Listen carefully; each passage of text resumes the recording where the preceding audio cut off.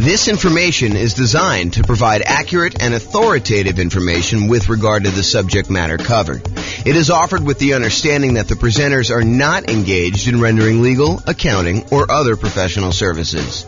If legal advice or other expert advice is required, the services of a competent professional should be sought. Welcome to the Richardson Real Estate Investing and Real Estate Financial Planning Podcast. Want to know about real estate investing? Learn all about investing in Richardson, Texas, with a combination of real estate financial planning and modeling with numbers specific to Richardson, plus syndicated, more generalized recordings of live and pre-recorded real estate investing classes, not all of them specific to Richardson. Be sure to stay tuned after the podcast for a message from our sponsors. Well, good morning and welcome, everyone. Hope everyone had a great weekend.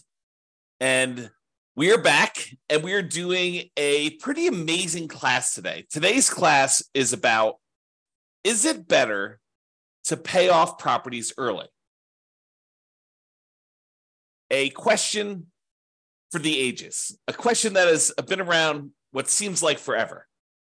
So today we're going to look at, is it better to pay off properties early? And specifically, we're going to do comparisons when you're utilizing the Nomad real estate investing strategy and paying off properties early by using any excess cash flow we have above a certain threshold to start making additional payments toward the mortgage.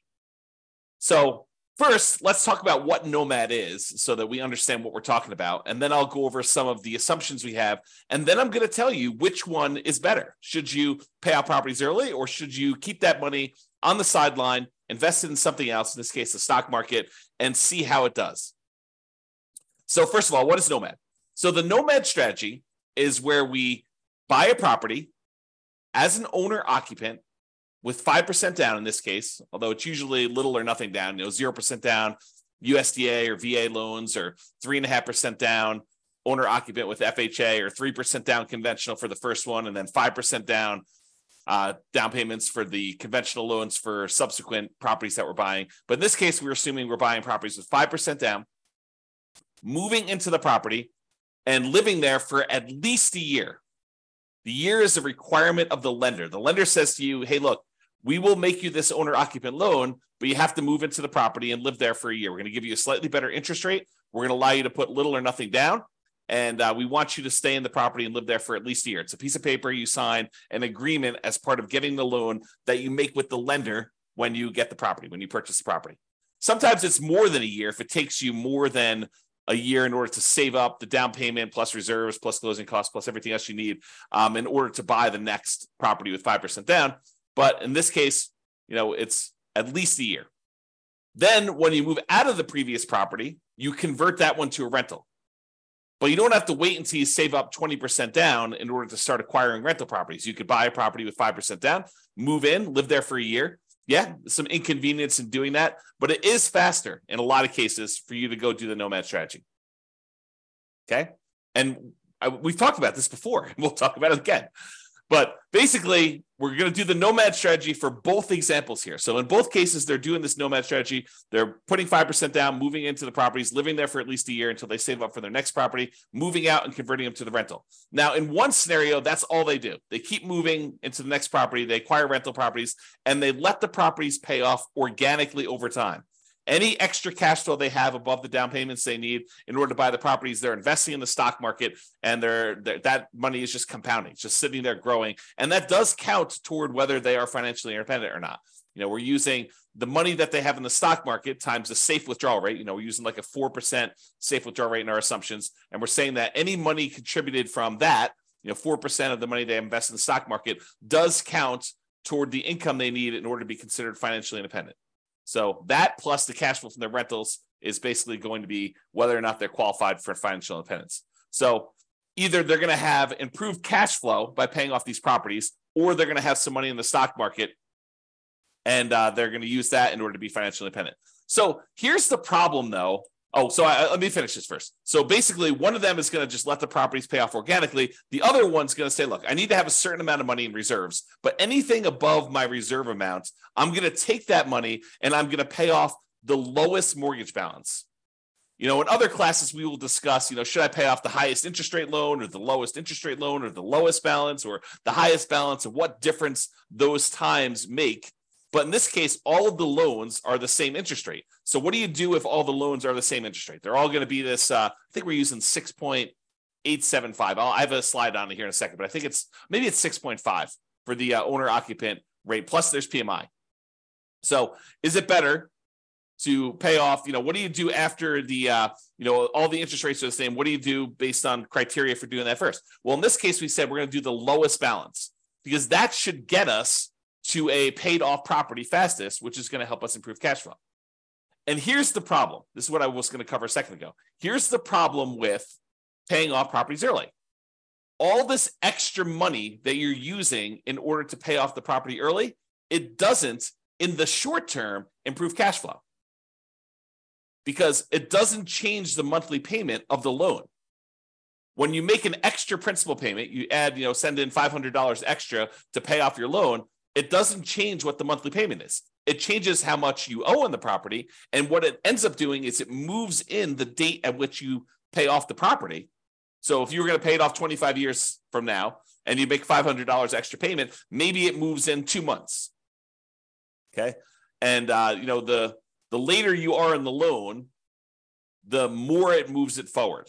No, I take that back. It's the other way. The earlier you are in the loan, the more it moves it forward, because you're making a smaller amount of principal with each payment at that point. So you're buying more months early on. Okay. So the question is, does taking this money and instead of investing it in the stock market and earning whatever it is, 7%, I think is what we use for our assumptions for a stock market rate of return, and taking that money and actually paying off a mortgage where you don't get any improved cash flow until the property is entirely paid off. And then you see this quantum leap, this big jump up in cash flow because you no longer have that mortgage payment. And so cash flow improves by about what the mortgage payment was. But until then, until the property is completely paid off, it doesn't improve anything. So what impact does paying off these properties early have? Well, until you actually pay off a property in full, not that much, right? Because it doesn't really improve cash flow. And in fact, it takes money away that you're earning in the stock market so that doesn't count towards you being financially independent. So the question is going to become, is it better to just let these properties pay off organically and leave any extra money invested in the stock market, or take some extra money, anything over your reserves that you need, and start paying down these mortgages? Because at some point, if you keep making payments toward the lowest balance, that one's going to get paid off. Cash flow is going to improve. Then you've got more cash flow that you could then use to pay off the next property, and this cascades. So you end up paying off properties much quicker after the first one because you've got all this extra cash flow from the property that you could then use to pay off the next one. And that one gets paid off faster. And then you've got 2 free and clear properties that you can use to pay off the third one. And so it gets much faster after a while. And then your cash flow starts to improve as the properties get paid off, but not with just an extra payment. Okay. So the question is, which one's going to be better? Which one's going to get you to financial independence faster? And which one's going to give you a higher net worth? And then which one is actually less risky? And you might say, well, that's an interesting question. How do we measure risk? Because when you think about like risk as a function of how much you have in reserves, how liquid you are, if you've got $1 million worth of debt, but you have $2 million worth of cash somewhere else, then you're very liquid and you could use that cash in order to pay off the $1 million that you owe. That's not super risky at all. But if you have $1 million worth of debt and you only have $5,000 worth of cash because you're taking all of your extra cash and you're paying off other mortgages, and that's harder to get at. I mean, you could go do a cash out refinance or sell the property and do that, but it's not super liquid. So which one's less risky? Is it less risky to have a lot in reserves, a lot of cash invested in, let's say, the stock market that you could call up your broker and usually within a week get money in your account? Or is it better to have less debt because you're paying off the debt early in the other case? So it's interesting. So we'll talk about that too. All right. So I modeled this in over 300 cities. I think we modeled it in 304 U.S. cities. And each city's got its own assumptions. They've got their price, their rents, their taxes, their insurance. All those numbers are unique to each city. Each person in each city has their own income, which is relevant to the price of properties in that city. And based on the income that they're earning, they need to overcome that income in order to be considered financially independent. So if someone's making $10,000 in a city, they have to make $10,000 in passive income from their investments in order to be considered financially independent. Where if someone's only making $5,000 in another city, they only need to make $5,000 in order to be considered financially independent. So we are adjusting for that. But I modeled it in 300 cities, and we're going to look at some of these measures. Which one is going to get you to financial independence faster? Which one's going to give you a higher net worth? And then we'll look at some measures of risk and talk about that. All right. So I've already kind of talked about what we're doing here. In both scenarios, they're nomading. They're putting 5% down. They're buying properties. They're moving into them. They're living there for at least a year until they save up for the next one. Then they're buying their next property, moving out of the previous one, converting that one to a rental, and they're repeating this process over and over again. In one case, they're not paying off properties early. They're just taking any money they have and they're investing in the stock market.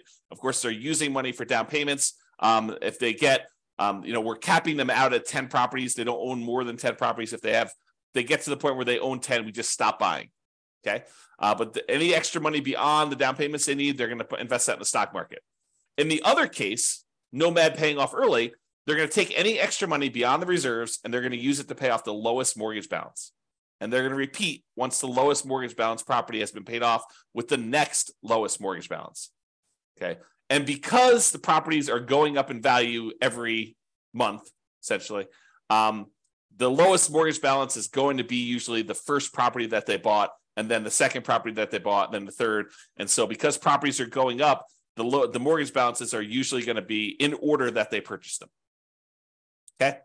If you want to go see all my assumptions and kind of view interactive versions of these charts, you can go to realestateFinancialPlanner.com/model, and you can select it from the list, or there's a link on the page here that go directly to this particular one.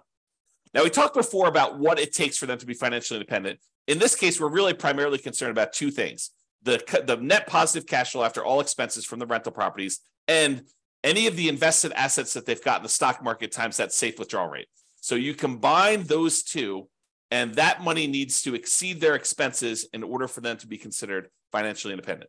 Now, of course, if we were modeling Social Security and annuities and pensions, we would include those too. But in this case, we're not. They don't have any pensions. They're not buying annuities, and we assume that they're not collecting Social Security at any point. So really, we're looking at the cash flow from rental properties and the invested assets times a safe withdrawal rate. And the invested assets are going to be invested in the stock market, and the safe withdrawal rate number is going to be 4%. That's what we assumed. Okay. So I talked about this already too. Each city's modeling uses their median home prices and estimated rents on those properties. We did not apply any of the 88 strategies that we have to improve cash flow. I'm kind of known for these strategies to improve cash flow of really making cash flow work, especially in markets where prices are up a lot, interest rates are up a lot, and rents are up, but maybe not quite as much as what prices and interest rates have dictated the new mortgage payments will be. And so it's really hard in order to generate cash flow in markets, especially compared to how it was a few years ago. So we're not taking any of the strategies that we have for improving cash flow and applying this. This is sort of like right out of the box, not optimized for the cash flow situation. I did also mention that the job income does vary based on the city so that they can afford a property in that market. But we do consider that if somebody makes more money, that they need to make more money in order to be considered financially independent. So we do level the playing field. If more is given, you earn more money in that marketplace, then more is required for you to be financially independent as well. We do start everybody with just enough down payment to buy a 5% down owner-occupant property with closing costs. So about 7% of the price of properties in their marketplace in order to be able to buy the property. And we set everybody up with at least $10,000 minimum. They will be buying properties with 5% down. Yes, they have PMI on them. We're using 6.5% for the mortgage interest rate for the owner-occupant properties, plus that PMI in addition to that. And so that's what we're going to be using for our assumptions. The 7% per year stock market is what we're assuming they're earning when they're investing in the stock market. And I will tell you, if you were thinking to yourself, that would change. If we assume 10% in the stock market, all these numbers would be different. And you are absolutely correct. It would change the numbers. It would give a more significant advantage to the people that are not paying off their properties early. because any money that they have invested there would grow at a slightly faster rate. It would be growing at 10% instead of 7%, or 8% if we use that, or 9%, or 12%, or 15%, or whatever it is. Okay. And so, yes, we could redo this comparison by saying, okay, what if they're doing, what if they're really good at investing in stocks? Or what if the stock market is very kind to them, which is more likely than them being good, just statistically. So what if they are, earning 12% per year? We could run that over again and see what impact that would have. But in this case, we did 7%.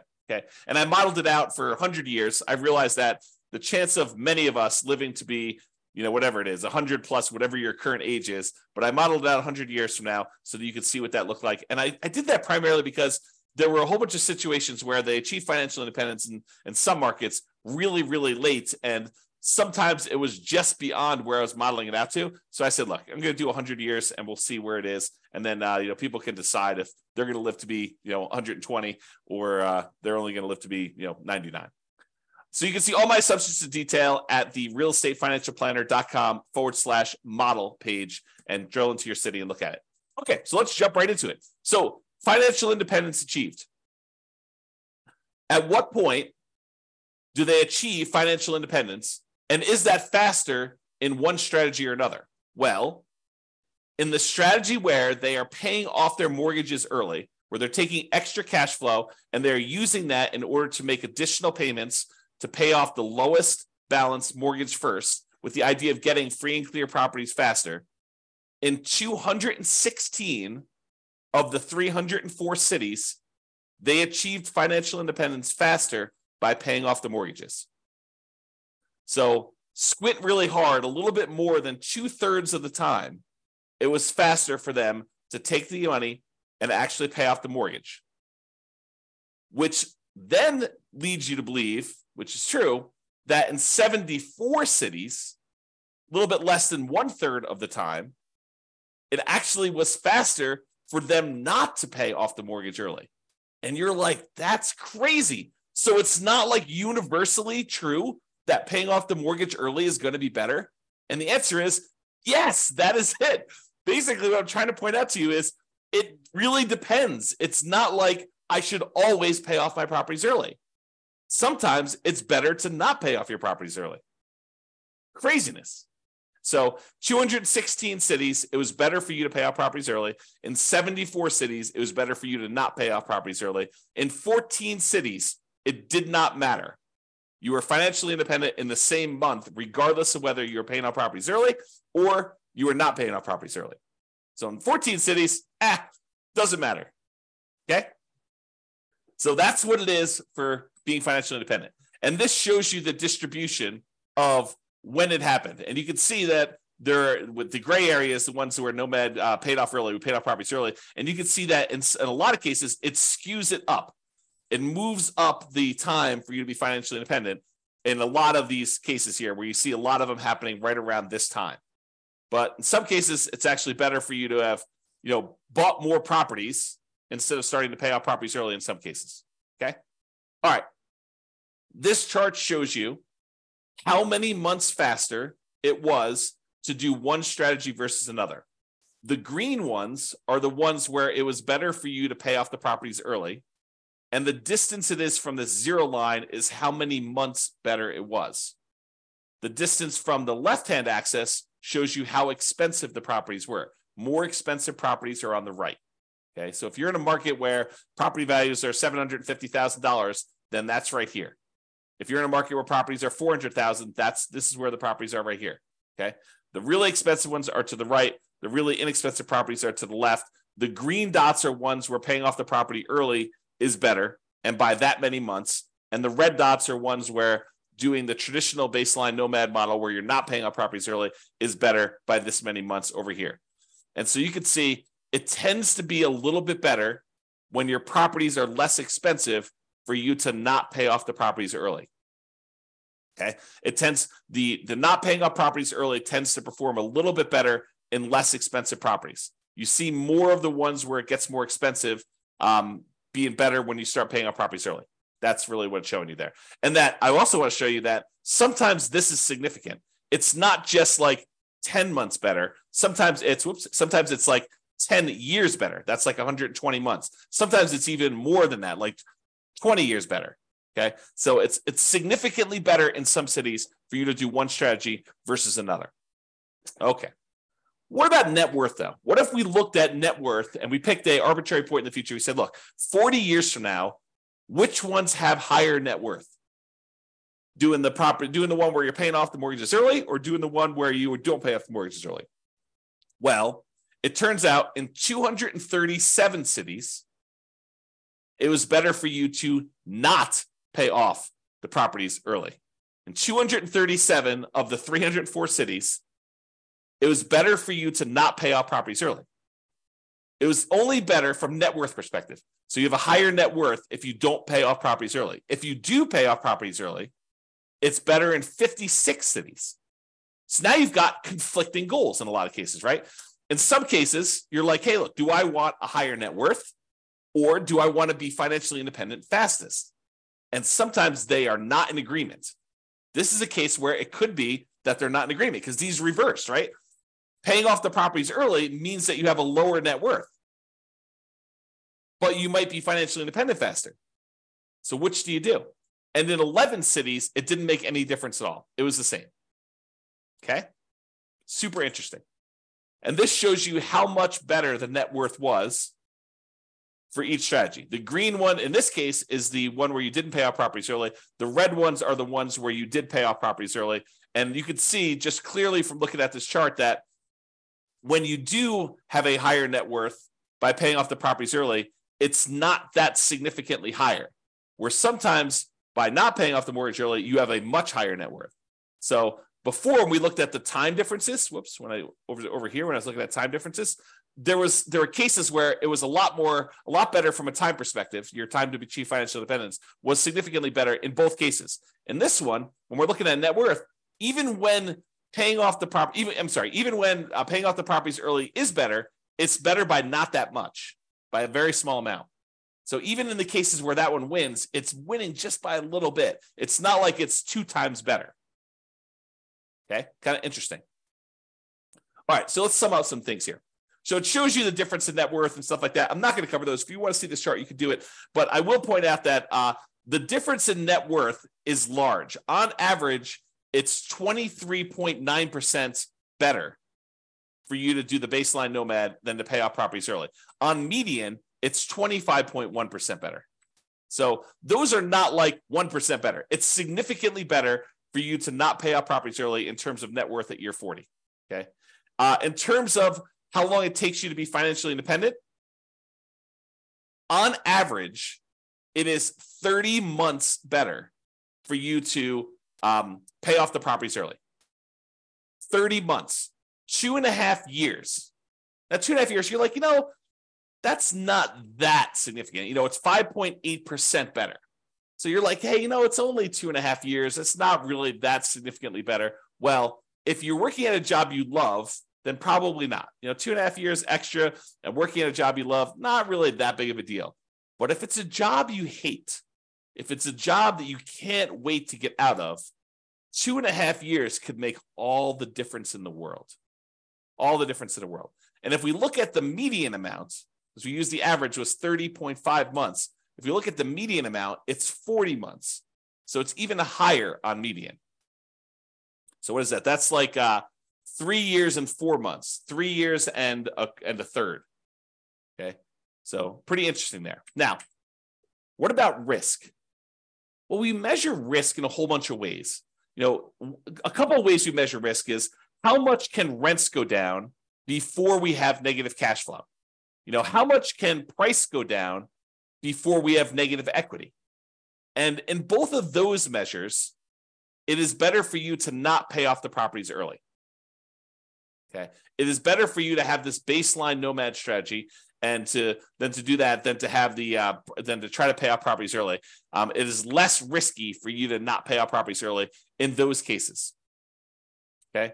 Now, when you look at your average debt to income ratio, the calculation that most lenders are going to make in order to give you the loan, when you look at that, it is better for you to pay off the properties early because you're reducing your debt and you're increasing your income by paying off some of these properties early. So for those two reasons, it tends to be a little bit better for you to pay off the properties early. Now, from a debt to net worth perspective, because you're also reducing your debt, it is also better for you to pay off your properties early.